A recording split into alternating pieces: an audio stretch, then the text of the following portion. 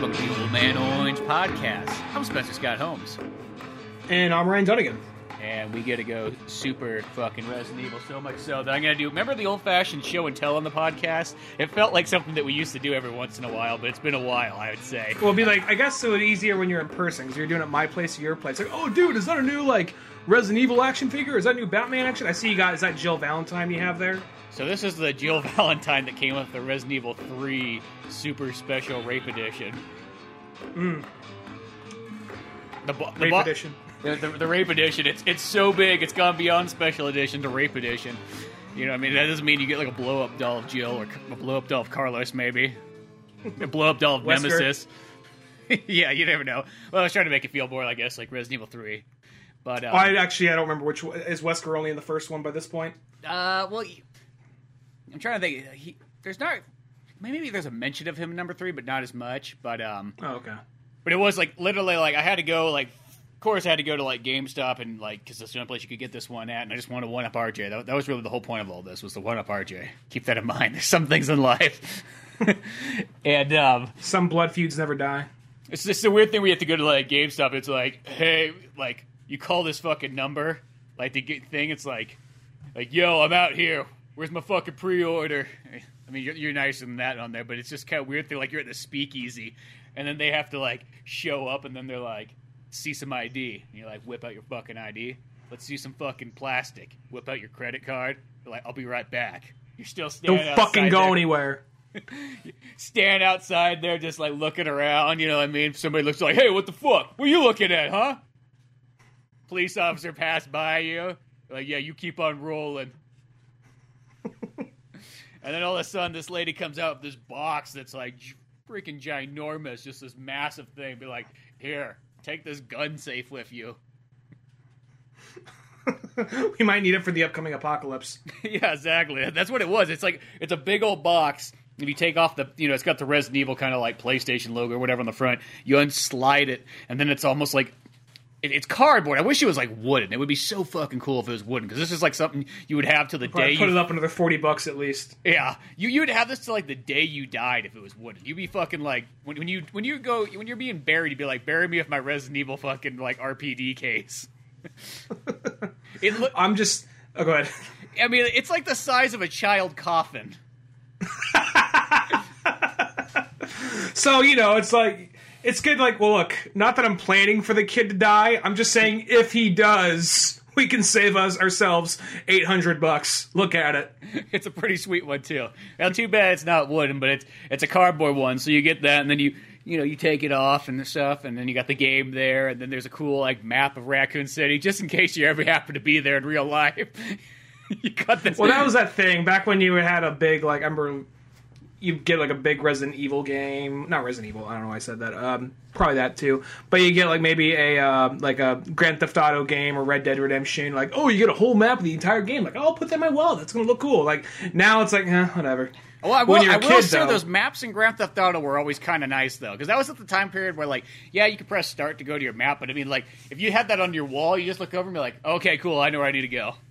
Because I mean, I guess it had like you had the little mini map and so on there, but yeah. But it's funny you say that about. I'm surprised that right now with all this stuff going on that GameStop is still even open. I guess they're probably taking online orders or whatever, and people just one person at a time come in and pick the thing up. I'm guessing is how it works.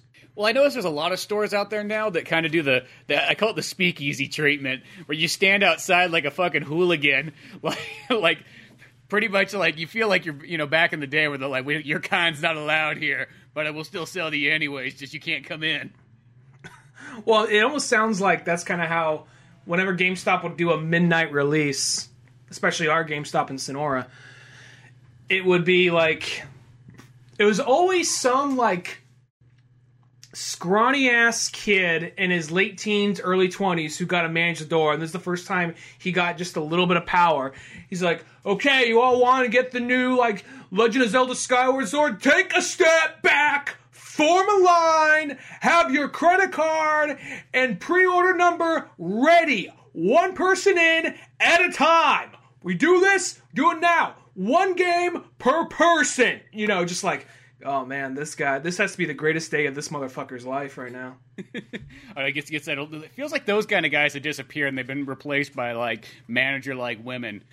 And I feel like that guy probably like he's like, oh yeah, that was good. Then all of a sudden he has to talk to his boss, and they're just like, she's like, no, that's not how we taught it. But I did everything you told me to do. It wasn't good enough, Billy. Get back in the box.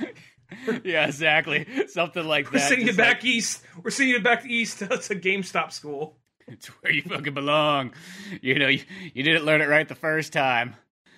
Oh, well, yeah. Well, okay, so I'm out there, whatnot, the speakeasy style and whatnot, like that thing where it's like they don't want to allow me. It's like there was like this episode of Picard where I was watching, and there's this. He's on this planet, and then it's like apparently it all went to shit because Picard left 14 years ago and didn't show back up to come fix it like he said he was. But he's like, "Fuck it, I had a vineyard, whatever." There's like this. He's like, you get it right. He's like 90 fucking years old. And there's a sign that says like Romulans only in there. Picard just takes the fucking sign, throws it on the ground, just struts himself into this bar and sits down, just like, what? You gonna mess with a 90-year-old man from fucking Earth? No, you fucking aren't. That's how I almost feel I should just do it like these GameStops or Staples and all these other places that want to have this outdoor service. Be like, whoa, sir, no customers allowed in here. You got problem with customers nowadays? Oh, I see how it fucking is. You let that guy sit there? He's an employee. Do you feel more of a kinship with Picard now because of the baldness? I do. I feel like Picard. I keep looking at him like, man, that's how I feel like I fucking look. Everybody's looking at me like, who's that fucking old guy strutting himself in there, sitting where it says employees only? Well, who's going to tell him no by this point? He's already there. Exactly. Well, whatever. They hand me that giant box or whatever, and you kind of take it out. It's just weird how it sort of kind of is. Like all these stores. I mean, like it works, but it's weird. You know what I mean? Like it feels kind of impractical. Like I feel like there's a better way you could probably go about it. Like, you know, just having like a limited amount of people inside a building. But I guess whatever. It just feels like you're buying out of like somebody's fucking garage, and you just don't want the police to see you. Like you're not paying sales tax or something. You have someone that go with you. They stop. Like, who the fuck is this? Like, oh, yeah, this is my friend. You said you were coming alone. What the fuck are they doing here? They wait outside. Yeah. It's going to be like that long scene in Boogie Nights where it goes on for like 25 minutes where like they're making that drug deal and then it all kind of goes to shit after about 4 songs later. But yeah, no. Got that big old fat Resident Evil box set. It's kind of cool. Got that cool Jill Valentine action figure, you know. That's always how those things kind of are. They're always like, it's kind of cool. It's not like amazingly cool. It felt like they were way cooler. When you didn't have to pay extra for them, it felt like they were cooler. Isn't that weird? Yeah, well, it also, I want to say that I remember getting, if you pre-order, you get the special bonus thing. What's the difference? Well, it comes in a sleeve. It comes with this little bitch-ass art book. Like a small, little flimsy-ass art book that you're going to lose in a junk drawer someday. And then maybe like, oh, look, a bookmark or like a button or some shit like that. That's about it, you know. Then you have the ones where they go all out of their way, where it's like, this thing is $300 and it comes with an energy drink refrigerator. But, you know, then you get the other ones where it's just like, it's either too much or too little. I very rarely see that happy medium. Always too much or too little. I know that the good ones, that happy medium's out there, but none of it's popping in my head right now. But whatever. Yeah, I remember, because like one of the ones I remember being like, oh, that was actually pretty much worth it was, I remember the Sonic Mania one.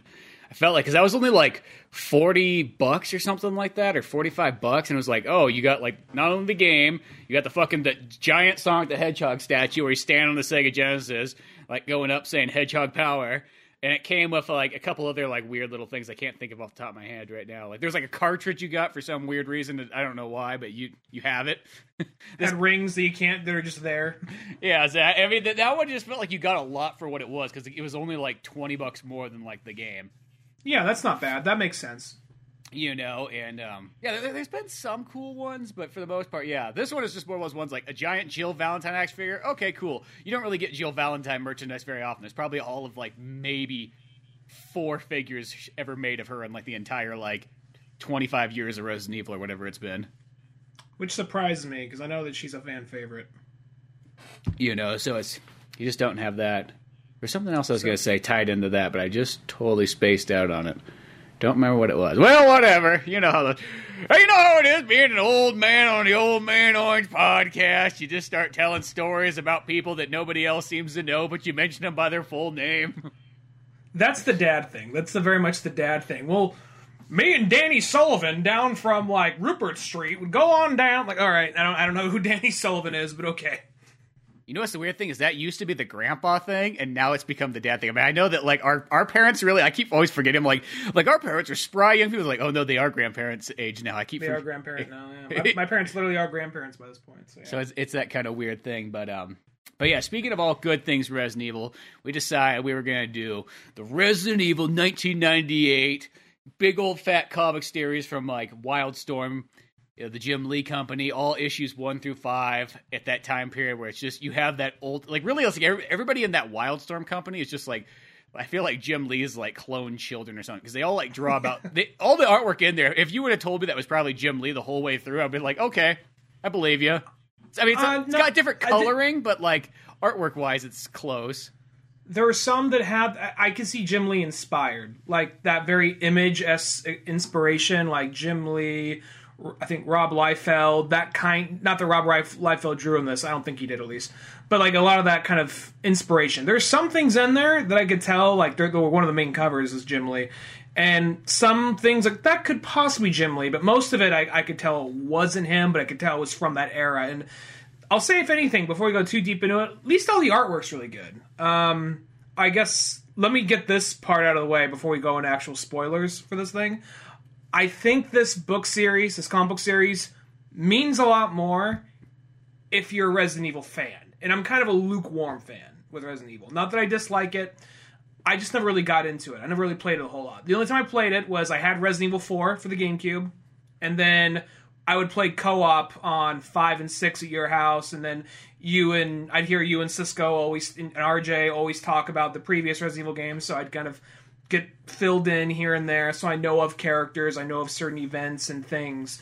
So for me going into this comic, I'll say this, it didn't really, I didn't hate it or anything, but it didn't really jump out to me. It didn't really blow me away. But you as a Resident Evil fan, what do you think of this series? See, that thing is, I think is that one where, like, as a Resident Evil fan, you're like, oh my god, this is just so fucking cool. But I think it's that kind of thing of just seeing it just kind of in the artwork and just all the little extra details to it, because that's kind of how it is it adds just kind of like extra pieces, especially back in the day, like when you think about like when you know the games, it's like this comic's really only based off of Resident Evil 1 and 2. You don't have anything else yet. You don't have 3. You don't have any of the spin-offs. You know, it's all just those two ones and those kind of stories alone. And even like the novels, I think, were coming out like around the same time this was too. So realistically, you know, unless you read those like at the same time, you didn't have that either. So it kind of was just, especially at that time period, would have added a lot more. And you know, the first couple, kind of parts of it, because everything's kind of done in, like, I guess you would say, like, a multi-part one. It's like each issue has, they're anthologies. Yeah, like 3 or 4, and it kind of adds to it. You know, in the very beginning, it's just kind of literally just telling you, like, hey, here's all the STARS members, you know what I mean?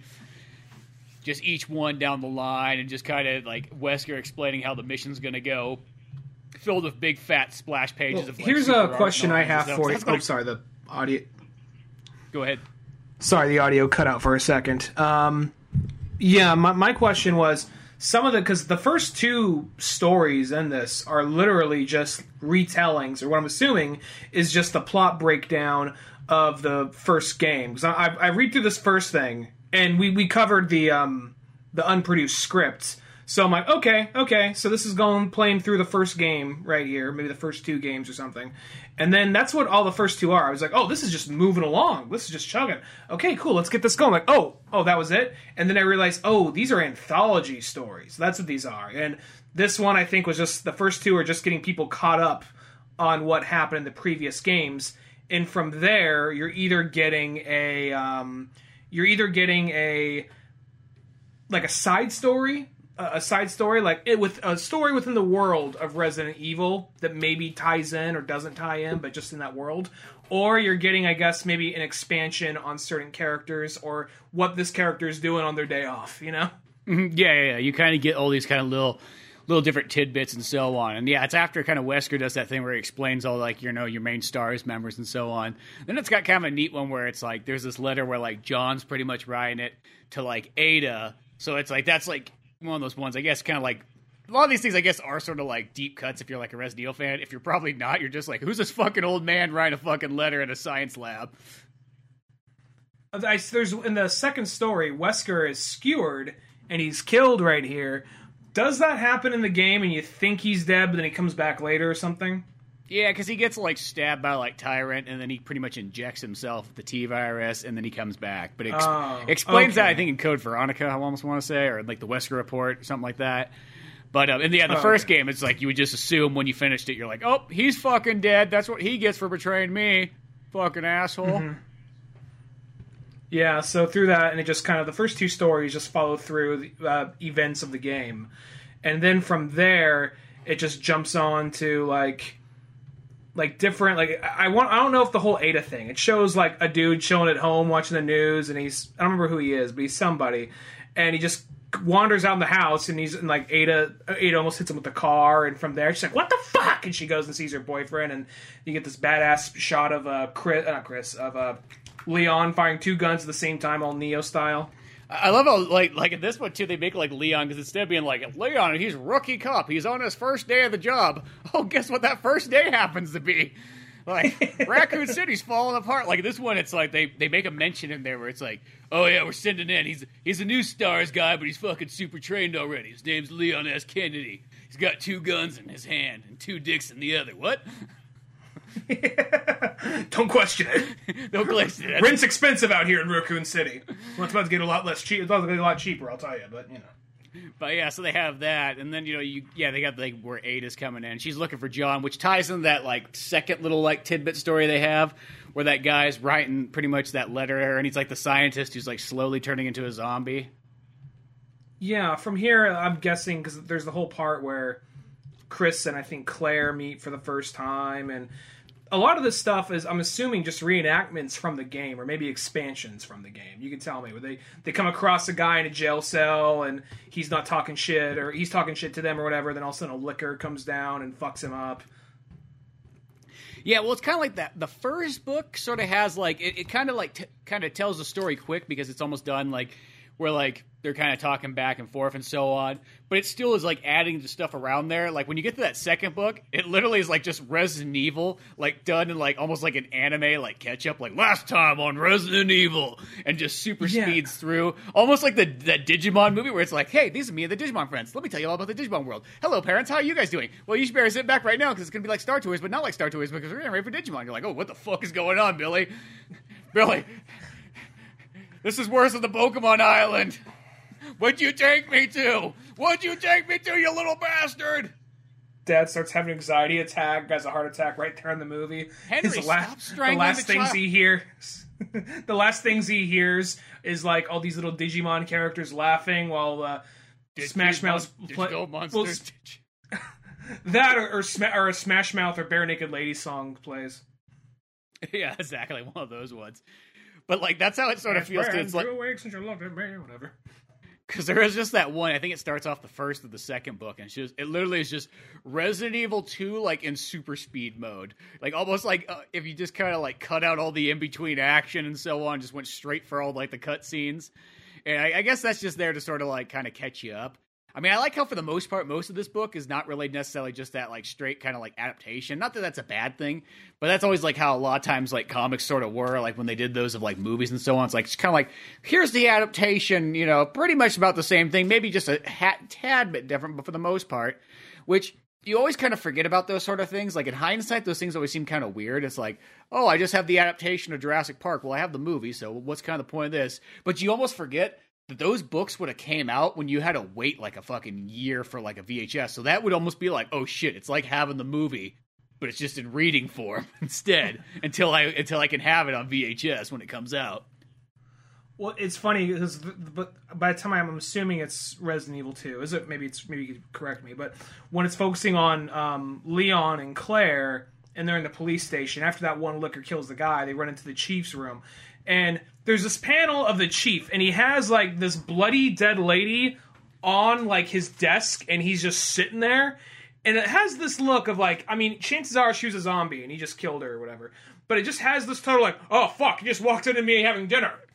Yeah, it really does. Well, that chief is like, you find like a letter in like Resident Evil 2, and that guy's like, pretty much just like, oh, fucking glad this thing kind of happened. I've been working for, like, Umbrella or whatnot. And he's just literally like, I can go around now when they're turning to zombies, I can shoot my fucking employees that I'll fucking hate. You know what I mean? And that right there, that's the mayor's daughter that he's got there and everything. And he's just like a creepster and just a murderer and just, yeah, just like a total terrible guy. It doesn't really explain the comics just because the comics go in like super speed, No. but He does say something like, well, Umbrella had me paid from the whole time. Like, I'll say this, the bad guys in this are very, and this isn't me looking to be too, like, complaining too much or anything like that, but the bad guys in this are very much like, almost kind of like G.I. Joe villains, sort of. well, it's like even like in the remake of Resident Evil 2, they have a part where like, it's kind of a dumb part because it's one of those. It's something I generally hate in video games, but it's so short that you kind of almost let it go by. But like you're Sherry as like a little girl, and you have to like try to squeeze by. It's like the police chief's like, "Where are you at, Sherry?" This guy who dies, and he's like, it's one of those dumb ones where it's like, okay, you hide behind it's the a box. stealth mission, kind of. He goes by, yeah, but you just have to follow like a path, and those things I fucking hate those in video games. I mean, that part, once again, They drag. It's so short that it's okay. It's like, it's those games that, like, when those happen a lot, it's like, I'll pretty much turn it off and be like, nope, new game. Is it kind of like the opening of, like, Metal Gear Solid 5? Like, when you first play, it's cool, then kind of goes on, like, all right, this is going on for a while. Maybe. Well, it's not that long. Well, it's more of like you have to do the same exact thing. You have a very, there's not very many different things or ways to get out of it. You just have to follow, like, Big Boss out of there and do exactly what he does and then get out of it. You know what I mean? Yeah, well, that's kind of how this one is. It's one of those ones where you go, and it's like, oh, I guess not hide here, restart the whole fucking thing, and I think it's just always because it's that, I think about, like, those kind of, like forced stealth missions, is that it's just, there's so much, like, downtime, I guess, because it's just like, okay, I'm back behind the suitcase, wait, okay, now I run behind the table, wait, you know what I mean? Which is like, if I was that little girl, I'd just go up there and fucking just strangle him with my little girl fucking hands. I know his neck is fucking like the size of my entire body, but still. Just stab him and then sneak up behind him, stab him behind the knee, and then slit his throat. There you go. Because you're like in like, for some reason you're in like a nursery or something, like when he's chasing you around, like, where so are it's you, something they added in there in the game. There's some.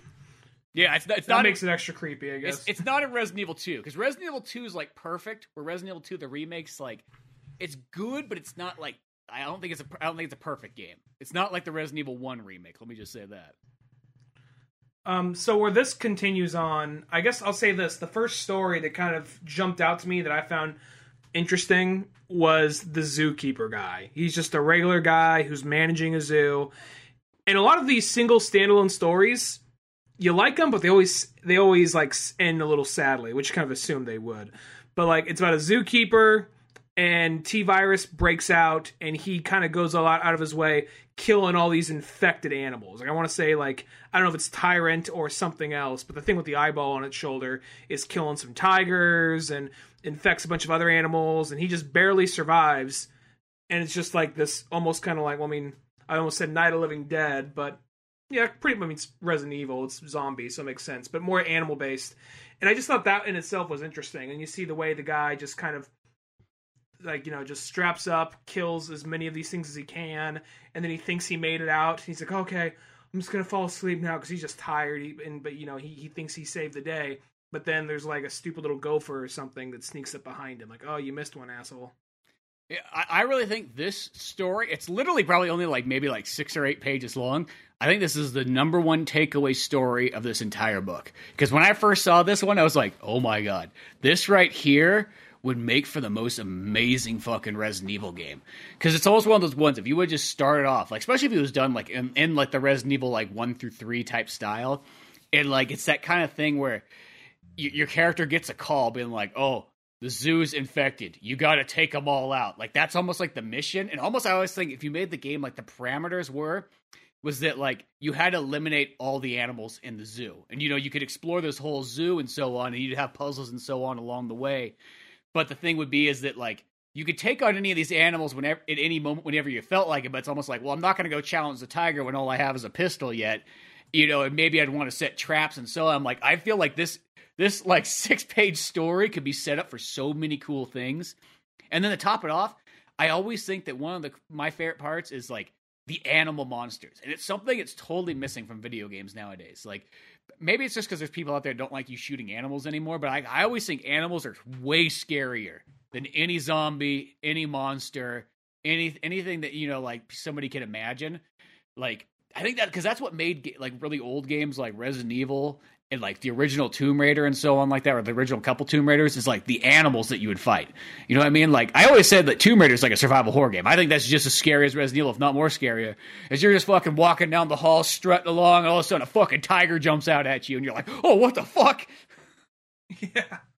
Yeah. So I think that is something that's kind of missing from a lot of more modern games, or at least a lot of modern horror games. And I think that this story right here is probably the first story in this book. Not that the others like totally like, this is some fucking bullshit, but this is like the first story I read. Like, oh, I like that one. You know what I mean? Well, it's like the first ones, it's like they're all kind of like, they're cool because they add to Resident Evil 1 and 2. But this is that one where it's like, it's kind of its own original story.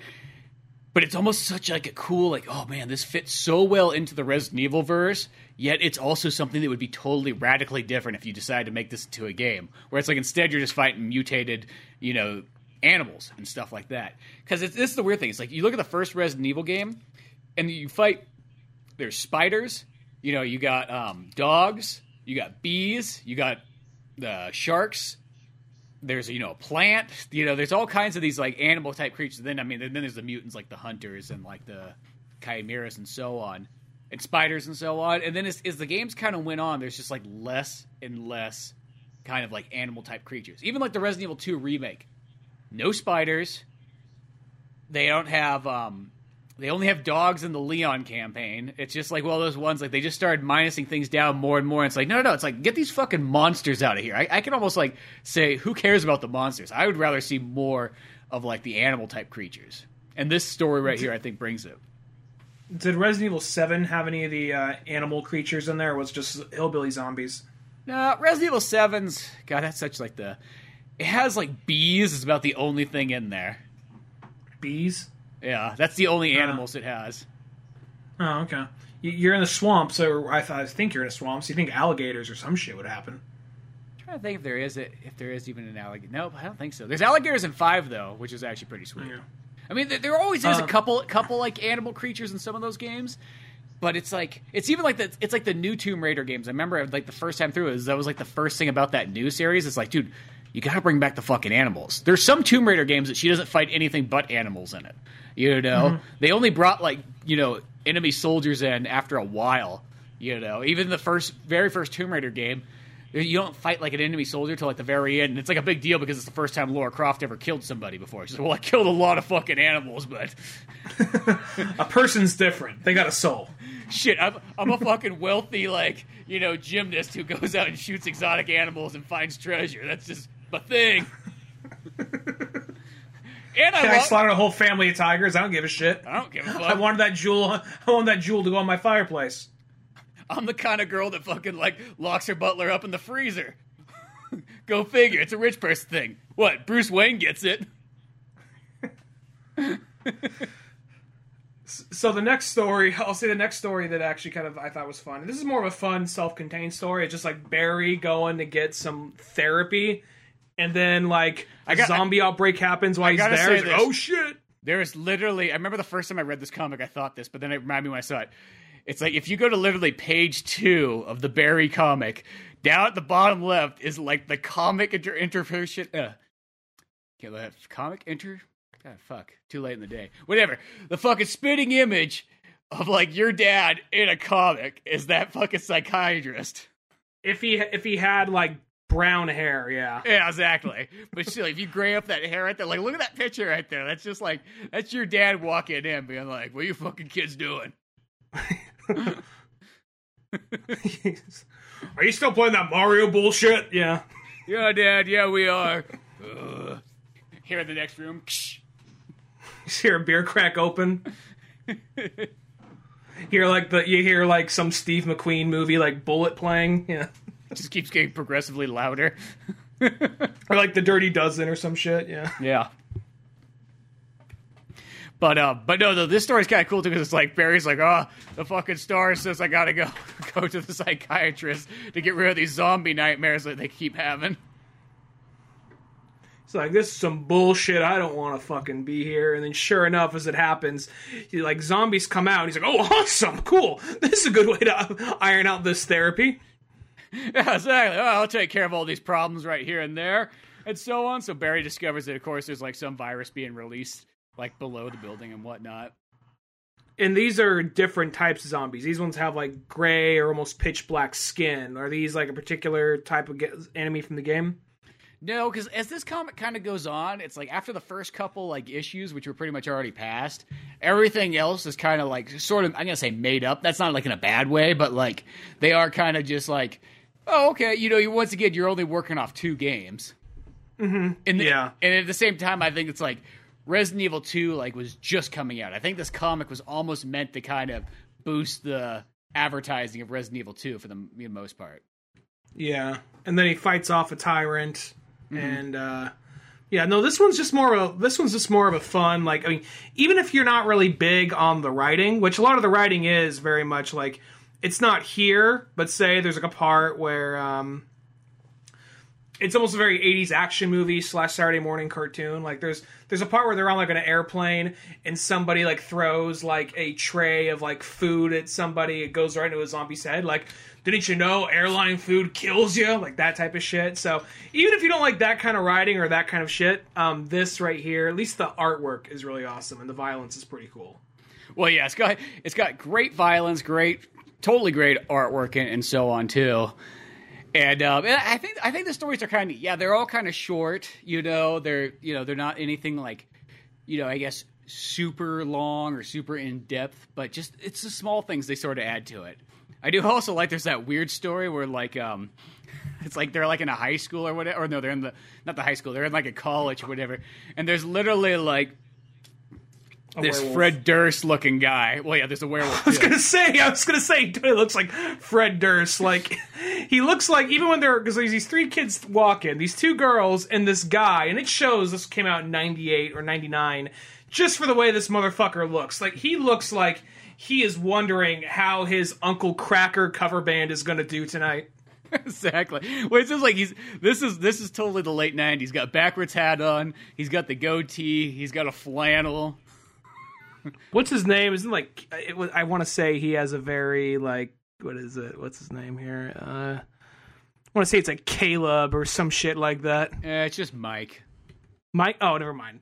I want to say it was like Caleb or okay, maybe if it is just Mike, then okay, whatever. I can see him being a Mike. I can see that, but no, I saw him like, this motherfucker is going to be whatever's killing people. Just look at him. They're all talking. He's looking all intense. But he's probably just more thinking about his playlist for his cover band that night, more than likely. So exactly. Well, this is like one of those like one's like a prequel to Resident Evil 1. As like Wesker sends off like Barry and Jill. He's like, "Well, Barry, you're a little too old for college, so Jill, here's your assignment. You're gonna pose as a college student, infiltrate it. There's some mysterious murders happening. You'll figure it out. You're gonna 21 Jump Street this shit, all right? Do I have to wear this shirt that shows off most of my stomach? Yeah. How else are you going to blend in? Like, I don't know. I can dress like anybody else here. Nope. The fucking 90s, Jill. The 90s. They'll tear you apart if you don't fucking dress right. She's like, I'm only 26. You're too fucking old right now. They'll notice. And then, like, from there, like, I will say, though, that costume that Jill's wearing, though, the cool thing about that, though, I didn't know that was Jill at first. That's her alternative costume in Resident Evil 1.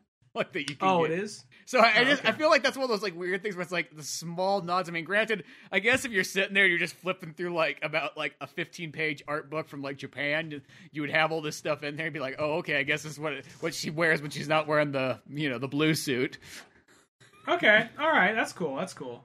But then like as we kind of skipped. So there's these 3 kids talking like, oh wow, it's so weird that like murder is happening on the campus. Yeah, I'm from New York. I'm not that nervous about it. Then Fred Durst is like, oh, don't worry, I'll protect you. Yeah, okay, all right, Mike, whatever, go fuck yourself. And then Thelma is going walking alone.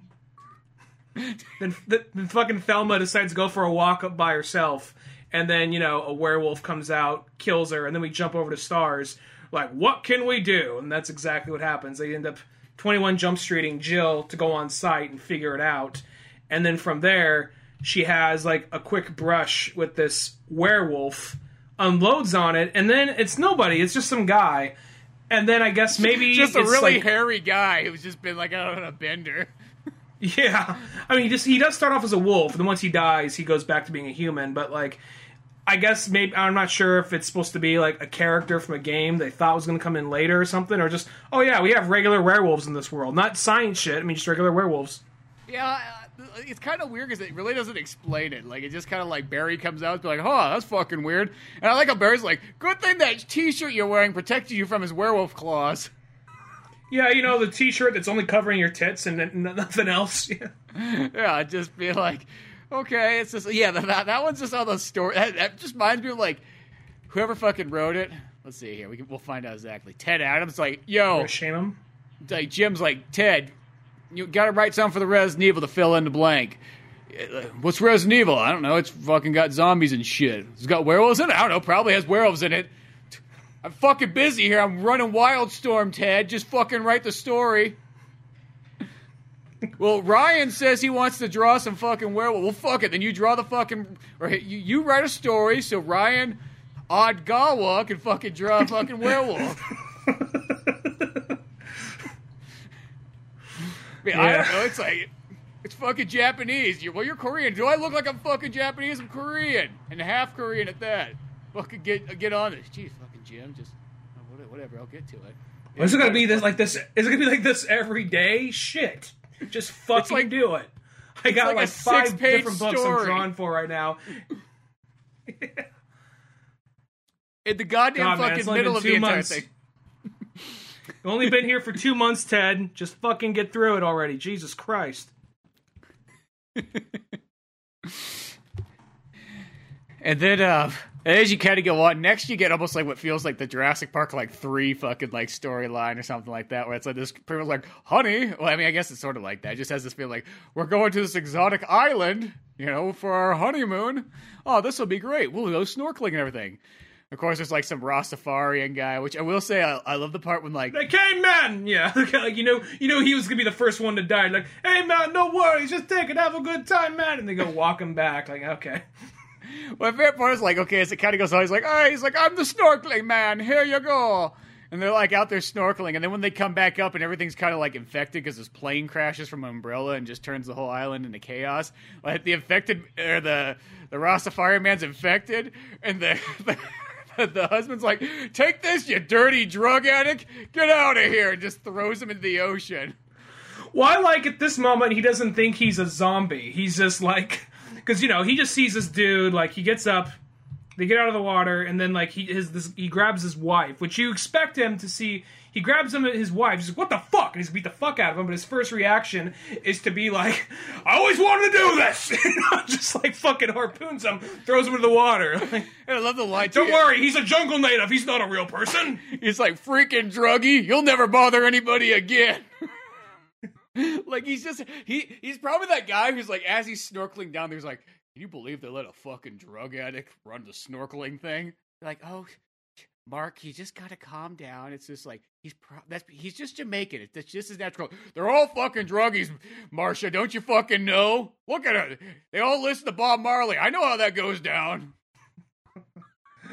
They're just like... I'm not racist. It's just Jamaicans are fucking druggies. Let's just get it done. We're not even in Jamaica. Well, we're close enough. There's sand, there's water. There's guaranteed to be pot. I don't know. If I see too much green, yellow, and red, I start to get worried. And then as they kind of come up, of course, there's all like, the animals are infected. They've already like ate all the people, the other like fucking 10 couples or whatever that's on the island or whatever they say in the beginning. Yeah, from there it's just the survival story of these 2 people on the just kind of traveling, just trying to get through this island, avoiding all these monsters. And it's this one's, you know, you kind of forget you're reading a Resident Evil thing for a minute, but it's like, I guess this definitely could happen, or this would happen in the world of Resident Evil if a big outbreak happened. So, you know, they're just getting attacked by all these mutated, you know, plants, lizards, all kinds of just fucked up animals, and then, like, you know, like a fucked up cheetah, like tyrants, like a warthog or some shit, you know. And then at some point, they end up getting to a radio tower. The lady calls for help, and like, oh, I think we're gonna make it. I think we're gonna make it. And then, you know, that's where William Birkin shows up. From the Who's William Birkin again? He's the bad guy from Resident Evil 2. Oh, he's the bad guy from Resident Evil 2? Yeah, he looks very hateable. He has that kind of, yeah. And then he just says, are you here to help? And they just, you know, doesn't show up. Basically, just implies that he shoots them both. Yeah, he's just like, yep, experiment successful. Yeah, so you're just like... What's kind of funny, it also says what the time this came out, because this is something a lot of... I'm sure some comics still do it, but I remember the Sonic the Hedgehog comics did this. It kind of shows, like, as... I'm not going to say Resident Evil is a kid's thing, but at the time, who was really playing these games mostly? So just like, here's the reader art gallery, you know, so you're reading this very fucked up, violent book, and then just like, this is Billy from Oklahoma, you know, just look at like these different, 6. like, this shit that would go on a fridge. I know, when the reader art gallery pops up, I laugh so fucking hard. It's just like, it's not like, it's like, okay, it's like, realistically, like, I would say, like, the Resident Evil age would be, like, 13-year-old, you know what I mean? Like, oh, I'm getting fucking tough now. I'm playing fucking Resident Evil. No more of this Mario stuff. But no, these drawings are, like, 6-year-olds' drawings. You know what I mean? And I'm not talking shit on the kids on their artwork ability. I'm just more... It's just funny to me, just like, you know, you just got done reading this fucked up R-rated story. You just look out like, look what I drew, Mommy! It's Tyrant! Well, it's funny because literally when you just kind of think about it, what was the previous story? Well, there was a couple on their honeymoon and all hell broke loose, and just when they thought they got through this like terrible fucking disaster, they were just brutally murdered by like the guy who started the fucking like disease. I'm looking at a couple of these. Go ahead, yeah. Oh no, I was just saying that was that. Like I was like, well, the story is not nearly as dark, but when you really think about like the context of what it is, it's like, oh, that's fucking like a dark story. There's this one, and let's. What's this kid's name? Oh, it actually has their names on here. Okay, look at that. Let me get. Yeah, they do. So we could literally look up fucking Steve and Skimpy and fucking Riley and. I'm looking. Wonder who I'm looking at? I'm looking at Brian Sockritter, because I'm gonna say if that right there, this particular picture I'm looking at, if you're like flipping through your kid's like notebook and you saw this shit, because what it shows is, first off, it's like okay, it says Resident Evil, and then it has a 1-2, 1 and 2. Rules, and then there's a gun shooting through like the head of a poorly drawn zombie that looks like it could be a fucked up person though. You don't know if it's entirely a zombie. It could be a fucked up person like on a like out of someone's like serial killer notebook, you know? Well, and then that guy's giving a thumbs up that says number 1. So it makes me wonder like how. I mean, I'm not being a dick on saying how popular this book was, but how many people were submitting artwork if that one got in there? No offense at Brian, but you know. Well, these are the kind of things that, like, okay, you know the time period where you're like, comic books aren't for fucking kids. This artwork is not helping the fucking cause. Not helping the cause, no. This is the one where, like, fucking someone's like, if there's like a 15-year-old kid being like, dude, comics aren't for kids, Mom. It's like, fucking there. She's flipping through like, oh yeah, Billy? Oh yeah, look at fucking Brian Socrater's fucking artwork, huh? That's not for fucking kids, Billy? It's not for fucking kids, Billy. Go get a fucking job at the factory. Go get a fucking job at the factory. I don't want to hear shit from you again. No more reading these funny books. And no more of just following your dreams horse shit. No. Your only dream should be the Mr. Factory. Now go down to the mill. I already wrote up your resume for you. Yeah, I lied on it. If they ask, you do know how to operate a forklift. Don't fuck this up. The mortgage is riding on you. Cause that's what I love. It's like there's only like one comic in there that looks like it was written by like that Riley one. looks like, okay, that could probably be... The bottom one is really good, yeah. But that could probably be a high schooler, really. If I had to guess, Riley's a high school girl. Maybe a guy, but I'm guessing a girl. Possibly, but I want to say it's still good artwork. It's a very comic book. It's very cartoony, but it's still really good. Let me zoom in on that one real quick. Sorry, one sec. Oh, fuck. Yeah, that one's actually... This has to be so interesting to hear. Let me get a look at that. Oh, yeah, okay, nice, yeah. But no, I'm going to say that's decent artwork right there. Yeah. But no, the other ones, though, it's like, not helping the cause. Well, even the one, too, where it's like the fucking picture of, like, I'm assuming it's supposed to be Chris, but it looks like Chris is fucking just laid out, fucking dead. Well, it's supposed to be, like, showing, like, oh, look, it's supposed to be like a diagram of, like, oh, this is his knee pad. And they misspell knee. This is his knife holster. This is his elbow bracelet. All this shit. But it looks like he just fell off a fucking building and got ran over by a goddamn semi. And I know I said going into this, I'm not going in here to make fun of this kid's artwork, but I'm just saying. He's probably a better artist than we are by this point if he was fucking drawing like this in 1998. By this point, he's probably a better artist. I'm just saying, like... I could just see Jim Lee looking at this, like, the different, I could see, like, people submitting artwork to this, and he's full, like, crap. Send me old pictures of Joe Redfield. Who's Joe Redfield? I don't know. Close enough. It's Chris Redfield, and it's Jill Valentine. Who the fuck cares? That's not what they're here. Look at it. The audience is fucking 6 years old and retarded. They can't even spell knee. Just like my mother always said, comic books are for 6-year-old kids, and that's where it ends. It's 7, you get a fucking job in the coal mines. That's why Jim stopped doing, like, just started doing artwork again for a while. He was tired of being that editor position. He was tired of being J. Jonah Jameson. But eventually he went back to being that, I'm assuming, because now he's one of the heads of DC. So, Yeah, exactly.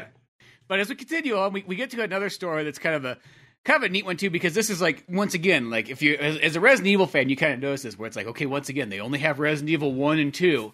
So instead, what they do is, they have Barry, Jill, and Chris all decide to go to Europe to go explore that part of the Umbrella problem, which, later on you'd see in the games, it's like, okay, you got Chris and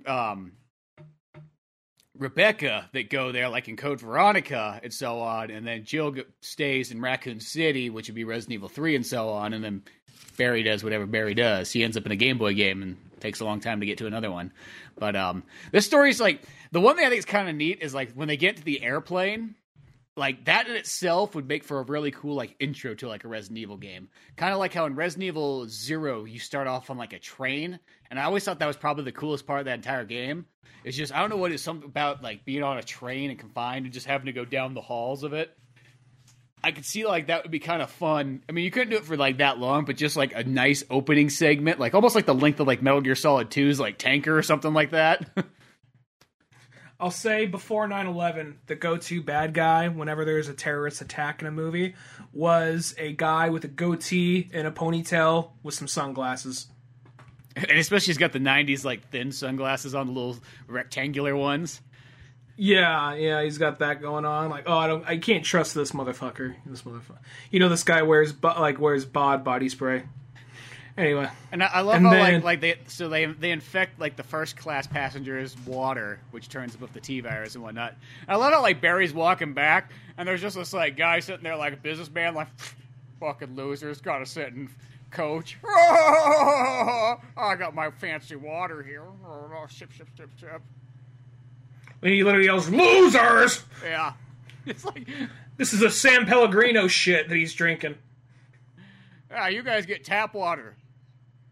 Where do you think they're tapping water from? We're in fucking the air. There's a trough back there for you to all drink out of. Like the heathen you fucking are. Like, Stewardess, what'd you put in this shit? And then the guy starts coughing blood, and then he immediately turns into a zombie, and then all these people from first class start coming in and attacking. And they just start getting this, like, total action scene, and that's where they have the joke where airplane food kills you, don't you know? And she throws like a tray pan over at a zombie's head or some shit. And then from there, it's getting this big action scene. It comes to be continued until the next issue. Because sometimes what they do is they'll have it where like one story ends on a cliffhanger and then it's continued in the next issue, but maybe a few issues down the line because they have a couple these are always anthologies. That's the thing. Yeah, well, it's almost like for the next couple issues, for like 3, 4, and 5, they use this airplane one to kind of keep you along, and then they just throw in some other random ones too, because they have this next issue is fucking like the weirdest one of them all. There's the one where it's like, it's some small town in Nevada where people are just a little bit more hillbilly than you. And all of a sudden, there's these Batmen that come out and fucking attack the town. Like, oh, what the fuck is this? And of course, they have that weird... I think it's like a cross between Jeepers Creepers and, this is going to be the weirdest comparison, From Dusk Till Dawn 2. Yeah.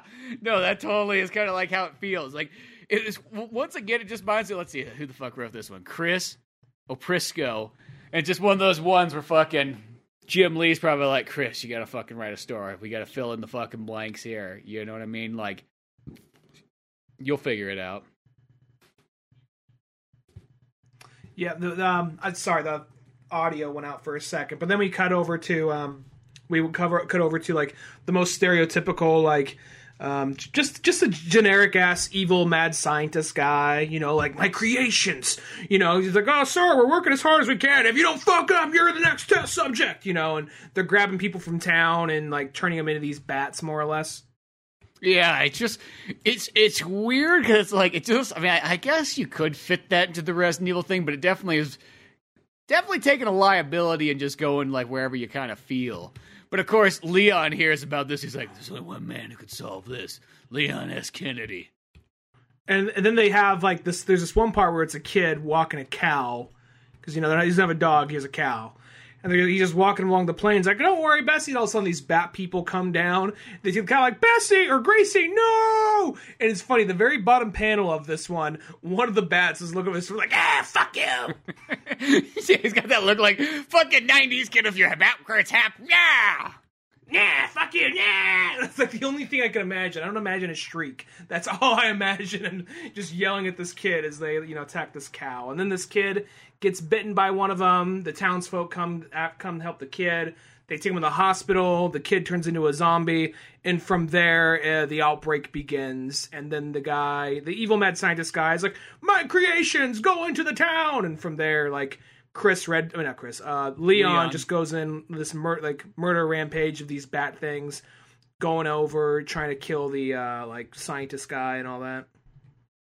Yeah, it's one of those ones where it's just like, it just feels a little bit odd. Not saying that I guess you couldn't somehow, some way fit this into Resident Evil, but it definitely just feels like now it's just getting into like Leon S. Kennedy, Monster Hunter. You know what I mean? Like fucking him and Ash are gonna have like a team up next or something.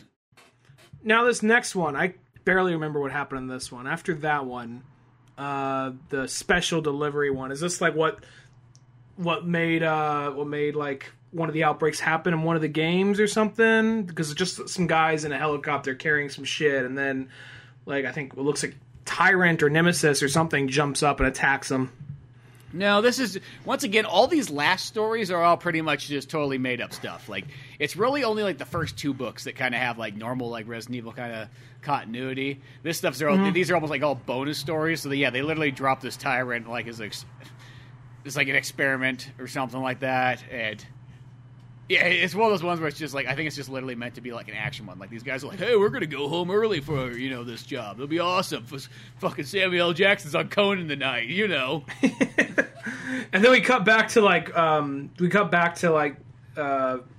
Chris, Barry, and Jill back on the plane fighting off zombies. Like, wow, that was a wild 8-hour plane, like 10-hour plane ride. Now let's go sightseeing. And then it just comes this montage of them going to different countries in Europe, and each one's like a page or 2. And the first one, they're in London. It shows them fighting some of the guards and like the hats and all that. And then it cuts to them in, they're still in London. And they have some of those moments where it says, I down thee, the zombie slayer. Because he grabs like a sword. He's like chopping zombies up. So some of that really kind of hokey kind of comedy in there. And then I thought it was funny as they're just going through these. Because they're just jumping through different towns. They actually spent a little bit more time in London than I thought. But when they stop in the Netherlands, I thought this is funny. They stop in the Netherlands, and they're in Amsterdam. And of everything you can show in Amsterdam, like, well, they're in the Netherlands, so windmill. Well, it's because it's like the Eiffel Tower of the Netherlands. Well, they're fucking everywhere. That's the thing. There's more than one of those.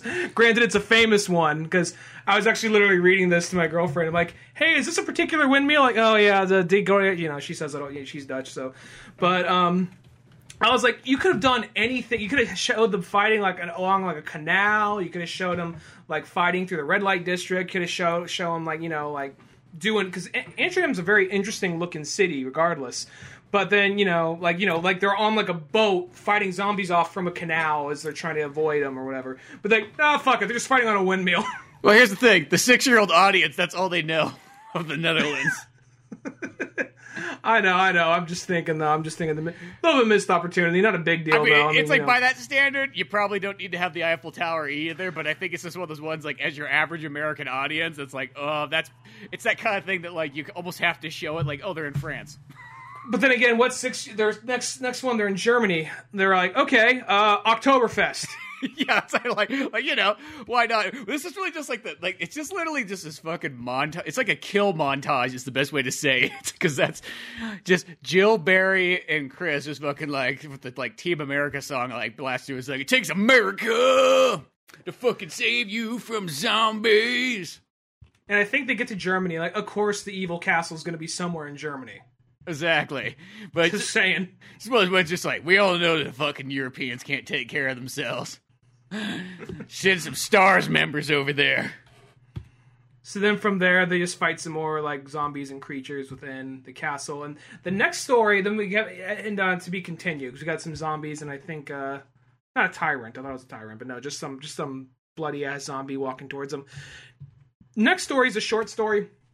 It doesn't really have a whole lot to do with anything, but I found this one interesting. It's about a nerdy ass kid, a prep school. In a prep school, who's always bullied by other kids, and they're always the super stereotypical my dad jock, those guys. They're always being the fuck out of this kid. I mean, old school 1950s wedgie from the tree type shit, Exactly. Just leaves him there for fucking days, shoves him into the piss soaked toilet and so on. It'd be whatever. It's it's what my dad said that I was supposed to do when I went to school.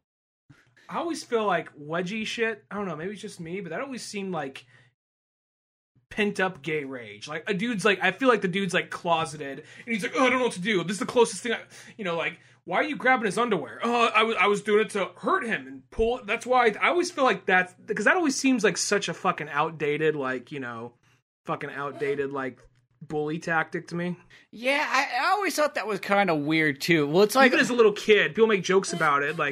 If you try to go grab a kid's underwear, even if you hated the kid and you're gonna fight him, if you try to grab his underwear in middle school or elementary school, dude, what the fuck are you doing? Well, I think because here's the thing: it's they kept that thing around here because it's older people riding it. In the 90s, it would have been dude, what the fuck, dude, you fucking gay? That's what it would have turned out to be. No, I'm not. And that would have prevented all wedgies right then and there. It's just any notation that guy might be gay. That bully would be oh, he would back up so quick. And the guy who was secretly gay, he was just no! But then he just doubles down on it. I'm just doing it because I fucking hate you. I'll make you feel bad. I'm all right, dude, that's your excuse, He says he's hanging from a tree. Yeah, exactly. Because that literally happens. It's they show these guys just in a montage multiple times beating the shit out of this kid, and this kid's I can't fucking do this anymore. I'm a genius. I'm meant for more, And there's some umbrella guys that are loading some other supplies in a warehouse somewhere, and they're just oh, whatever. This is just the easy job. Well, I love how these guys are they got this job where it's probably super secretive. They can literally see what they're moving. They're moving this tyrant around, and there's some fucking kid just runs through the rafters like a rat, and they're what's that? I don't know, it's some kid. I mean, remember when you were a kid, you used to run around doing stupid shit? Oh yeah. Well, should we say anything? I don't know. That sounds like fucking extra work, man. Sounds like fuck. The kid's already gone. What were we supposed to do? You know what I mean? He was quick like a fox. One of these guys is wearing a off-brand Sublime shirt. Yeah, he really is. This is Like, where that's meant to be the Sublime Son, I'm pretty sure. This is where Umbrella cheapened out and just they're like, you know what? We hired Earl here, and we just didn't. I don't know his name. We'll call the other one Flumpy. Yeah, the other one, he has a name tag. I just can't fucking read it, and I don't fucking care. And then we jump back because he steals something from. He sees like they have all this Umbrella bioweaponry and test tubes and shit. He sees like a tyrant or something. And then next day, these kids are continue beating the shit out of him. This girl that likes him, comes by, keeps on defending him. They smack her like, "You stupid bitch!" And then the next day, that's where he sneaks in there, steals something, injects himself, and becomes one of these Resident Evil monsters. And then goes around just like slaughtering all these guys. One of them, this is how you know, is 98 or 99. This is the best is part. singing Backstreet's Back to himself. And I love how it's like, this is like the thing, is like this character, it's weird because this guy also has like stereotypes that would almost make him like to be made fun of, because he's like the fat guy who's going to like the fucking snack bar. He's like, well, what am I gonna get? Am I gonna get, donuts, or am I gonna get a chocolate bar? Yeah, and then he just gets like his head basically jammed into the thing, and you see like organs ripping out of him somehow. And then he just goes and just murders all these kids pretty brutally. And then I want to say the last one, I remember if he does kill the last guy. And the girl sees it like, "No, stop it. You can change." Like, "This is who I am now. Don't you like me?" And then he gets zapped by some 1920s Umbrella employees. And from there, they're like, "Well, we gave you a serum to make you all like normal-ish again. But how'd you like to come work for us, kid?" Like, "Yes." Yeah, it's like almost like the bowling. God, I love those fucking 1920s guys right there too. Like, look at that guy's fucking jacket, the nice fur and the fucking trim. wide brim hat and everything like that. We're ex-Dick Tracy villains. Yeah, shit. Like fucking, we're setting up Hitler's Youth Army in 1928. If he takes his glove off, he has like an imprint of a doorknob on it or some shit. Yeah, exactly. Well, this story though, I will say, like the monster in it, with like that guy, the kid fucking turns himself into, is like really like creepy looking. Like if that was like actually in a game or so on, you'd be like, "Oh, what the fuck?" Well, it's creepy because he's like, you can kind of tell he was a kid, even though he's all deformed and monstrous. You could tell he's still a kid. You know what I mean? Mm-hmm. And like one eye is kind of swollen shut, the other's wide open, part of his head stretched out. And his arms get all kind of like weak and gangly looking, but they get all big at the end. Yeah, exactly. So he's just this kind of just weird, awkward, nerdy fucking kid, but now is like a monster. Like that's almost just kind of cool in itself. Because I will say there's a lot of things, but a lot of these like short stories in here, you literally almost could turn this, like especially if they're like movies, you could almost turn that into a movie, like this story right here, and just expand on it. Yeah. Now, the next one is just a very small, short story, and I want to say this before we get too far in this. It's about another couple on our honeymoon, so you know things are going to go great, traveling through Raccoon City. I'm going to say this right now. Ryan Adagawa, whoever drew this, he must not like Kevin Smith. Because this dude, at the beginning, looks so much like Kevin Smith. And I feel like even the lady looks like Jen Schwalbach. So I don't know if that is like a coincidence or not. Just because he has kind of that quasi-light goatee, he has the glasses, kind of has sort of the Kevin Smith hair of the time, and he's wearing a hockey jersey. And he's a kind of a... Now he's thinner, but he's kind of a bigger guy with a thinner, like, hot wife. Did Kevin Smith wear the hockey jersey in like 1998 though? By that point, I feel like he did. I feel like he would do a lot of interviews and he'd still be wearing a hockey jersey. I mean, look at him. Look at him in every one of these shots. Tell me this guy does not look like Kevin Smith. Yeah, he definitely does. I'm not like, especially that one where like they're holding hands. Yeah. I feel like I feel like I've seen old interviews with him from then. I want to say there were times where he was just wearing a hockey jersey. Yeah, I mean, I'm not saying that's that far, because I just didn't know if that was where he got like, that was where all he wore for like 20 years. Mm-hmm. But this one actually starts off like, I think it's supposed to be like an intro to like pretty much the first like cutscene of Resident Evil 2 for the Claire file. Yeah, because it just this couple decides to pull over, like, hey, we're lost, whatever, let's just get some food. They kind of get in an argument because they're lost. They go get some food, and then as they're eating, turns out the cook is infected. The cook attacks the server. They're like, I'm sorry, let's never fight again. I'll love you to the day I die. Oh no, a zombie bit me. And then from there, he tries to fight the zombies off, but he himself gets overran. And then Claire walks in and then sees like, oh shit, I just wanted some pancakes. And then sees like, Kevin Smith dead on the ground with the zombie looking over his shoulder. Yeah. No, it really, the weird thing is too, is like, was Jen in, because I'm trying to think of like the movie, like, because maybe she wasn't. Jane Silent Bob Strikes Back hasn't been out, but was she in a movie before that one? Probably not. Probably the way the wife looks, that's probably coincidental. But, because I don't think they got married until, like, after Dogma. Yeah, and Dogma's still 99, so this story's still probably before that. They met between I know this because I read his autobiography. They met between Chasing Amy and Dogma. He met her through an interview because she was a journalist. He met her through an interview about Chasing Amy. They hit it off and they started seeing each other from there. And then at some point they got married while filming Dogma, or right after Dogma, something to that effect. So yeah, that's probably not meant to be her. That's probably a full coincidence. But I just think. I got a strong feeling that's meant to be Kevin Smith. Maybe I'm wrong, but yeah. Yeah, you never know. Well, I think we get to the last part of our story, of our part 3 of like fucking like the Stars members like crusade to like rid like Europe of tyranny of the the monsters. It's a 3-man crew that can solve all like Europe's problems. So it takes 3 Merkins. That's 3 strong Americans. 3 Merkins. In classic anime style of young, like, brash guy, old, wise man, and woman. Well, this wasn't really was this the main dynamic in the first 2 games, or did they kind of make that, they just kind of adapt that for this? Because I feel like that, I don't play the games, but I thought Barry was only like in the first 1 or 2, wasn't he? He's literally, and he's in kind of like some of the later ones, but in the first one, he's only in that, but he's only in the Jill file, technically. Because they have that kind of weird thing where there's like, Jill and Barry are kind of together, and they work in that one, and then in the Chris file, it's Chris and Rebecca. And then at the very end, it's like, if you're Chris, you meet Jill. If you're Jill, you meet Chris, but they don't have, like, you don't see Rebecca. In a sense, you don't see Rebecca and Barry in the same storyline. So in a sense, those 2 characters might actually be the same person, Rebecca and Barry. The Fight Club shit? So it's either an 18-year-old like girl out of med school, or it's a fucking like 40-year-old man with a beard.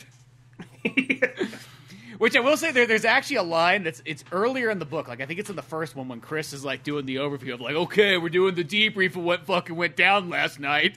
I know you all think it's kind of fucking weird that we, zombies and death, and we lost, like, 70% of our team. But there's a part where he's like, okay, and then I rescued Jill from the jail cell because she was sitting there the whole time not doing fucking shit. And I like how Jill's sitting there being like, no, it went the other way around. I rescued you from the jail cell. You were just the one sitting around doing that. And I think that's kind of a funny nod to like the game, because it's just one of those ones, like, whatever file you play, you either rescue Jill or you rescue Chris, depending on who you play as. Yeah, that's clever right there. And but it happens here. I mean, when moving forward from this story, now this is our trinity: just old man, young rash guy, woman. Moving forward from here, they're in this castle. Like, all right, let's take care of some Umbrella shit, and then from there, it starts a self-destruct situation. More monsters start coming, and it just becomes this big shootout, explosion fest. But it's actually taken care of pretty quickly, though, and yeah, it's taken care of very quickly, actually. Anyway. Well, it's because they got big fat splash panels. That's the reason why. Like, when you do big fat splash panels, the book goes by so much faster. Mm-hmm. Anyway, so they knock this stuff out. They jump out of there. I'm like, oh, well, another job well done. Ha ha ha ha! G.I. Joe! Well, yeah, they like jump out there and it's like, hey, Leon and Claire decided to show up. Yeah. Like, are we late to the party? Yeah, that kind of whole thing, so... But yeah, so I was wondering because right here, this is where she has like an inn. It has a fin because they're in Europe. But I'm wondering if from here they're planning to continue it, or if the contract ran out, or like, yeah, this is as much as we're doing, so whatever. But I'll say this: like this book didn't really jump out to me. It was kind of because I was not really a big, massive Resident Evil fan. But I'll say the artwork's good and there's some good action. I think that you as a Resident Evil fan could probably comment on this more than I can. But I imagine if you are a big time Resident Evil fan, this might be one of those things that even if the writing is whatever, like it just might be interesting just as part of its history of like media that was out around that time. You know what I mean? Yeah, and I think that's sort of how it is. Like, I'll say this, like, as straight up stories go, it's nothing like super amazing, but as the Resident Evil fan, it's something that I think is kind of cool. And it's more like the small stuff, I think, that what adds to it, that it's like, oh man, that's so fucking neat. Or like, like the zoo story. As I said, I think that's the biggest takeaway. I know it's only like 6 pages long, but that zoo story in itself, like, I look at that and I go, dude, that could be like one of the coolest video games you could ever have that nobody will probably ever make. But, yeah, it's just things like that. And I think just kind of adding to it. Like, really, if you want the best of the best Resident Evil stories, the books by S.D. Perry are, like, so phenomenal. Because that's just, like, the best way to get, like, the super dialed-in story, all the extras, all the bells and whistles, all the explanations if you were wondering how things worked. Like, those books are so, so amazing. And they're advertising here at some point. I saw them a few times pop up, yeah. Like, I imagine this would be something kind of like the early Sonic Archie comics. Like, those aren't the best well-written comics, and they're not the best drawn either. But at the same time, it's kind of like, if you're a big Sonic fan, it's kind of interesting to seeing what they pull from the games and what they add to it, seeing as like, all right, well, what do we got to work with from this time, you know?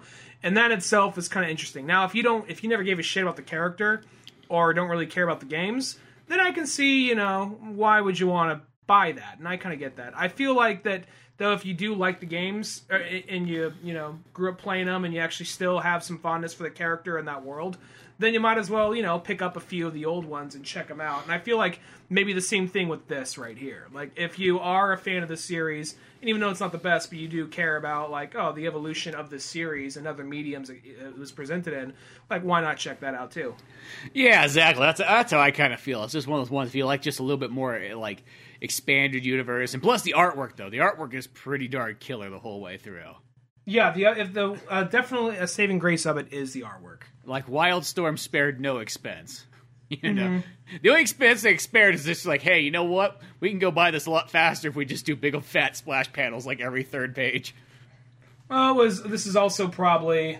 I think this is also where a lot of that super edgy 90s, like, big pouch pockets type of thing was starting to die off. I mean, I'm thinking back, like, Image was still there, but I still think they're kind of finding their identity, kind of. Because, they came out like, we do Spawn, we do Wildcats, we do this, then as time went on, like, oh, we actually do really high-class artsy stuff that's not really connected, or it could be anything, really. Image is anything. That's why Image, I think, is my favorite company by this point. But then you get those other ones. Like, this feels more like, even though this is kind of like Image stuff, there's that other stuff that Image inspired, like Top Cow, which is like, they did the Tomb Raider comics. They Danger did, Girl. Like, Witchblade, a lot of, basically anything they could put, like, a hot chick on the cover, to get, like, 13-year-old kids to buy it. And some of those comics still hold up. Some of those comics are good, but that was the whole thing. It was, like, edgy, violent, sexy, It was 90s type stuff, and yeah. Well, this was Wildstorm, so it's pretty much just like the second incarnation of Image that just didn't last the same length that Image has. Yeah. So from there, I think this came out in 98. I want to say what brought maybe I'm wrong. I don't know. I think that Batman Hush, I don't think that was his first DC project, but that was like a big fucking deal. Like, Jim Lee's drawing fucking Batman? Well, because he might have had, because it seems like whenever somebody comes over, I mean, maybe he might have went straight into Batman. I don't know, because that would be 2000. That's really not that far off from this book right here. No, I was thinking it was 2004, but you're right. That is like, I think 2000. I think it's literally 2000 or 2001. I want to say. Actually, I think you're right. 2000, 2001. You're right. So that would be, yeah, okay. But every once in a while, like, sometimes they'll get him and they'll get like a big artist like that, and they'll have him draw the most obscure book known to mankind, and then they do something really big. Or they'll do the thing where they'll get like one or two they'll get like a big artist and a big writer, and they'll be on there for the first few issues. Like, they did that with Justice League on the New 52. They had Jeff Johns and Jim Lee for the first 6 issues, and then the next arc was just like, 2 or 3 issues by them, and then by then they move on to the team that they're like, all right, these guys are a lot cheaper. Yeah, exactly. They're not trying to bring that team down, but that's what they do, you know? Well, it's kind of like, I mean, it's like, I guess it's even like the Resident Evil books. Like, you have Jim Lee do the cover, so, which I always, like, I will always say, like, it's not that I don't like it. I love a Jim Lee cover, and I understand kind of like when you do a cover, it's like one of those ones like that's probably the best job you can have in comic books because you literally just do one page of something really cool. You mostly never have to do a background or anything like that unless you really want to, and that's it. You're done. It's fucking like something you could do like in a day and get paid probably more than all the guys fucking working on the book. But it is one of those ones like I will say at the same time like I almost kind of don't like when the cover artist is different than the inside art because I feel like it's sort of misleading. Mm-hmm. You know what I mean? Because like it's almost like if realistically, if I see a Jim Lee cover, and you know he only does like the first I think 3 of them on here, but like I see a Jim Lee cover, and you almost kind of go, oh shit, the whole book's gonna be fucking Jim Lee, and you're like, oh, he just did the cover. It's almost a letdown because I mean, how many books have you picked up in a store? Where you look at it and you go, oh, dude, that cover is fucking sick. And then you open the artwork up and then you look inside, you're like, oh, it's just got generic comic book artwork. And you put it back down. Yeah, that's happened a couple of times. Or they have, like, advertising something on the cover that doesn't even happen in the book at all. Yeah, there's that, too. But, I mean, most of the time it's always, like, it's a cover, like, mislead. Where I feel, like, where the art's... Especially if you have an artist that's way too different from the artist in the inside. I think if you're going to have a variant cover artist and they're going to be different, or not even a variant cover, I mean, just... cover artist and they're going to be different, at least make sure they're kind of in a similar ballpark as the guy who's drawing on the inside, the gal who's drawing on there, because I think there's nothing, I mean, at least I'll say it's with the Resident Evil book, I think the art kind of matches enough. I mean, you know, it's like they're different artists, but they all feel like they come from like, you know, fucking Jim Lee's like child camp. Yeah. His child camp. You know, like they all feel like they're drawn in the Jim Lee style. You know what I mean? Just imagine like a whole bunch of people at a desk, and he's just walking in front of them, like, "You will learn to draw like me, Jim Lee, one of the greatest artists in the age." You know, just like, why is he putting on a fake German accent? Don't question it. Yeah, Jim Lee. You never question the Lee. But yeah, no, like, see, this one kind of works. Where it's like, there's so many books though where it's like the art, it's like, you see like a really badass or a really creative artist do the cover, and then, as I said, a lot of times you open up and it's like, I always call it like that, I call it generic comic book art, and it's that kind where it's not bad, but it just like, there's nothing special about it. It looks good. You can't really tell it apart from other stuff. Exactly. It's all, the proportions are all right. You know, everything about it's like, you know, up to par and factory codes, you know, specs, But yeah, I just feel like it's missing the one thing that's kind of like, I think what makes like truly good comic books is uniqueness. Mm-hmm. And I know, like, granted, I know when it's a Marvel or DC book that used to be the rules for the longest time, like, you know, no, you follow the fucking machine. The machine knows best. But we're humans. No, you be like a machine and you draw that way, damn it. Yeah, they would play around with that. No, they didn't play around back then, but now they're kind of giving a little bit more creative licensing and just mixing shit up. I mean, well, it still happens all the time nowadays. You know, I mean, you still see it. Like I would say, Marvel and DC, probably 75% of the books all have like generic comic book artwork. I'm not saying that's a bad thing, but like that's what the majority of the stuff is. It's every once in a while you get those books where it's like, oh fuck, they're trying something different with it, or they're letting a real kind of like artist go at it.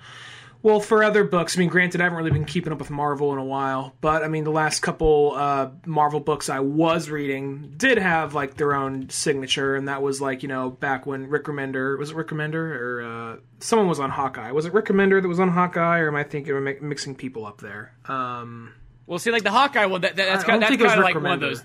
Those are like those kind of different stories, you know. It's going to bother me. It wasn't Rick Remender. Rick Remender was working on Captain America. And that was really good. But that was John Romita Jr. for a minute. But as his artist. But fuck, it's going to bother me because it was a really good story that he was doing for Hawkeye. But there's Fraction. There's what? Matt Fraction. Thank you. Yeah. There's like that had a very particular art style. Had that kind of like, you know, Batman Year One quasi art style, but it was a very modern, recent comic. You had like Cosmic Ghost Rider, which was really cool, had a very different kind of art style. You had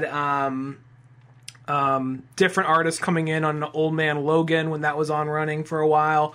So, you get those ones that stand out. Then you get this one that's kind of a little bit more of like status quo for different other books. But who knows? I don't know. It varies. It changes depending on the writer. I think it depends on how much they trust the writer and the artist, probably. Yeah, and it's like it's just certain ones. It's like, the certain stories for a while they'll have just like some real like experimental artwork in a cool way. And then they'll kind of go back to like the safe place, of like once again, it's not saying that the artwork's bad. It just kind of you can't tell it apart from like everybody. It's not like you look at it and go, oh shit, that's Jim Lee, or oh shit, that's Frank Miller, or that's somebody. You know what I mean? Mm-hmm. But I want to hear actually this. I don't want to go on a whole other tangent like about people are too soft or people are being pussies or whatever. But because I feel we've had that conversation a lot. But did you hear all the drama that happened probably almost like a month ago by now about the 2 new Marvel characters that everyone hates? No, I have no idea. Well, it's actually a team. So there's the team New Warriors, which I know of the New Warriors, but I don't really know them that well. But I just know of the team, Mm-hmm. The only character in the team the only 2 characters in the team I actually know of are Nova and Firestarter. Everybody else like, oh yeah, I've seen that guy in the background, or I know I've seen this character somewhere. Anyway, New Warriors, their whole thing is they came out in the 90s. Well, in the 90s run, they're very edgy and very of the moment. So they're trying, let's do a very edgy of the moment thing of teenage superheroes now. So I don't want to go over each individual member, but like one is like an emo kid. Like an emo kid who's a vampire who has blood of Morbius, which, okay, that could be kind of cool. But his name is B negative, and he's meant to be, because, blood type, and also he's meant to be, like, the edgy, angsty kid. I'm like, oh, shut the fuck up. But then then there's another kid who's, like, constantly, like, he was exposed to internet gas, and his name is Screen Time. Internet gas. I didn't make that shit up, internet gas. His name is Screen Time, and it's like he constantly has access into the web at all times, and he's obsessed with memes, and I'm assuming at some point he could hack into shit, like Cyborg or something, but at the moment they just said, oh yeah, he just can pull up internet shit instantly. Just like, is that it? Okay, whatever. I'm assuming he can hack. I'm hoping he can hack. So he's like a cell phone? Basically, yeah. They actually made that comparison. He's like a human cell phone. And then there's like 2 or 3 more characters. There's like 1 or 2 other characters, but then the 2 I want to bring up though, we're like, oh my god, you can't be fucking serious. You really did that? Okay, let's see what happens. They came out with these 2 twin characters named Safe Space and Snowflake.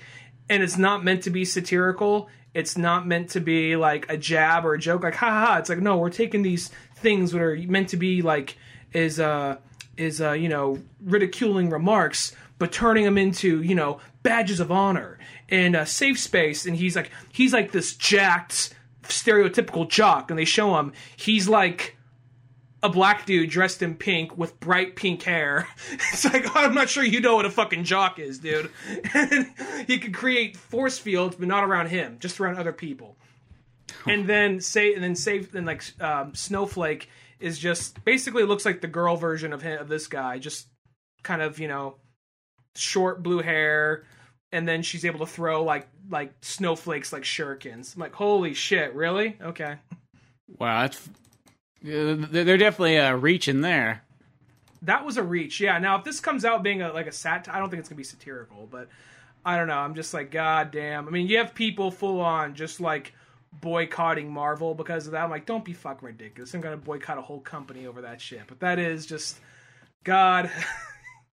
Comic industry's struggling right now. Fuck, I wonder why, among other reasons. Well, that's like one of those kind of books when people are like going up in arms. It's like, yeah, but that's like sounds like such a that's not even a book that I feel like the average person is going to normally go out and buy anyways.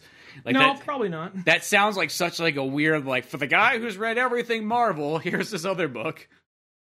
Yeah, I don't think that's a book. No, New Mutants, not New Mutants. Fuck, what was I saying? New Warriors.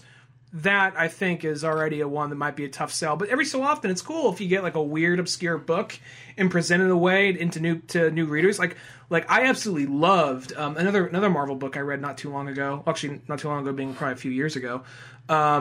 was the run Power Man and Iron Fist, and that went on for like 3 volumes, and I loved that series. And I never read Power Man and Iron Fist before, but it was a interesting way, like, okay, here's enough backstory, now let's move forward, and I totally loved it, and I wish that series was still going on. And that was one where you had a very distinct art style, it was really fun, it was fast-paced, it kept moving, there's still some heart to it, and I can kind of get if you got like a weird oddball book, and you just give it kind of like the right twist or the right team to see what people can do, I get that, and I think that's something doable with something like New Warriors. But you come in with characters like, I mean, I guess you can say, well, we're trying to get the people who usually don't read comics. Like, I could say, okay, if you're trying to do that, then you could try that, but I don't think this is the way to do it. This seems like you're trying to pander way too hard. No. Well, also, too, like, there's something to be said, like, people either read comics or they don't read comics. I feel like you can't really grab a new audience. I think they've tried that for 100 years, and it's never worked. Well, I think the best way to do it, in all honesty, is just make the movies good, and then make people curious enough about the books, and have a story that's not too intimidating for someone to go on and want to check out one of the comics. I think it's the best. That's how I got into comics. I mean, I saw Batman Begins, and I grew up watching the cartoons, so I was like, all right, well, shit, let me give this a shot. I was always kind of intimidated, but let me see where to jump in at, because, you know, whenever I picked up a comic book, it was always a character I liked getting murdered. Then I realized, oh, it was an Elseworld story, or they go back in time and stop it, or it got rebooted or whatever. And, but then, like, yeah, sure enough, I read Batman Hush, and there you go, I got into it. I'm sorry, I feel like we took we went all the way away from Resident Evil there. Sorry about that. That's okay. Well, I can bring this back to Resident Evil real quick. Something like Resident Evil, that's a perfect example of another kind of gateway type comic, because a lot of times I feel those kind of like when I was a kid, a lot of the books that I would buy, I mean, like I still bought like, you know, X-Men books and Batman and so on, just miscellaneous single issues, because that's all you could get. You couldn't fucking complete a story arc, you just got one. But lots of times with things like this, where like, oh, it's like, here's like, like a Johnny Quest comic or something that's like not like your normal like comic book characters to kind of led you in, and it's almost like kind of gateway comics or so on, or, even like G.I. Joe, or, just different kind of things at that time, or even just video game comics itself, just like that. Could kind of lead you into, reading, more and more different type of comics. And the next thing you know, that'd be like all your like stories will kind of come from that. But no, this Resident Evil comic, if you can find it, it's fucking rare as fuck, because it's one of those ones like they printed in like 1998 only, and that was it. Like, these are the examples of those, like, when there's comics that are actually worth money, these are the few examples of those kind. Yeah, well, I actually went and I looked at the website you got this from. And I was like, I'll be honest, I was like, am I on a porn site? It feels like I'm on a porn site. No, it's just a comic book site. Okay. I thought I was going to get spammed just from looking at this fucking thing. Yeah, but like, if you want the real book itself, it is kind of like a little bit pricey, which is kind of a bummer. These are the downfall. They make these really cool video games, or it's kind of like they do the same thing with movies and so on, but these comics sort of get kind of lost in time, and there's no real easy way to go check them out. So it's kind of one of those ones where it's like, what do you do? You know what I mean? Like, I really wish these are those kind of things that people would kind of re-release again. And I know it's always those stupid rights issues and so on like that, because some fuck's not getting paid. But fuck that guy. I don't care who the fuck you are. You know what I mean? There's sometimes at the end of the day, it's like one of those ones like, just put it out there so that it actually exists, so people can read it. You know what I mean? And enjoy it. Yeah, exactly. And it's such a bummer that so many of these things kind of get lost in time. But yeah, if you could find yourself a copy of Resident Evil 1 through 5, it is pretty special. Like I will say, as far as any Resident Evil fan, any kind of video game fan, and so on, takes you back. Not saying they're the greatest comics ever made, but they are just they're neat. That's a good word for it. But yeah, beyond all that good stuff, it's time for some Resident Evil 3 remake. What the hey? But till then, go to oldmanorange.com for more podcasts, comic books like Pizza Boys, that's Pizza Boys with a Z, animations, and all that fun stuff. I'm Spencer Scott Holmes. And I'm Ryan Dunnigan. See you some other time. Later, folks. Thanks again for listening to the Old Man Orange podcast. Sure, check out oldmanorange.com for more podcasts, cartoons, music, animation, and a whole lot more. We also have the Old Man Orange blog going with all kinds of fun stuff. If you easily want to support the show, use one of our Amazon links either on the website or in the description of the podcast below. Rate, review, and subscribe to the show either on Podbean, iTunes, Spotify, YouTube, Newgrounds, or anywhere else that you seem to get this podcast from. Grab the sitcom-styled comic book Pizza Boys on either Comic Central, Comixology, or Amazon. Want more podcasts? Check out the Indie Comics Club over at Comic Central. I also got a workout website called Thor's Hidden Gym, filled with fitness tips and tricks, videos, and a whole lot more fun stuff in the calisthenics world. Talk to us on Twitter at Spencer S. Holmes and Dunnigan Ryan. Like our Facebook pages of Old Man Orange Productions and Pizza Boys Comic. Thanks again, we're out of here.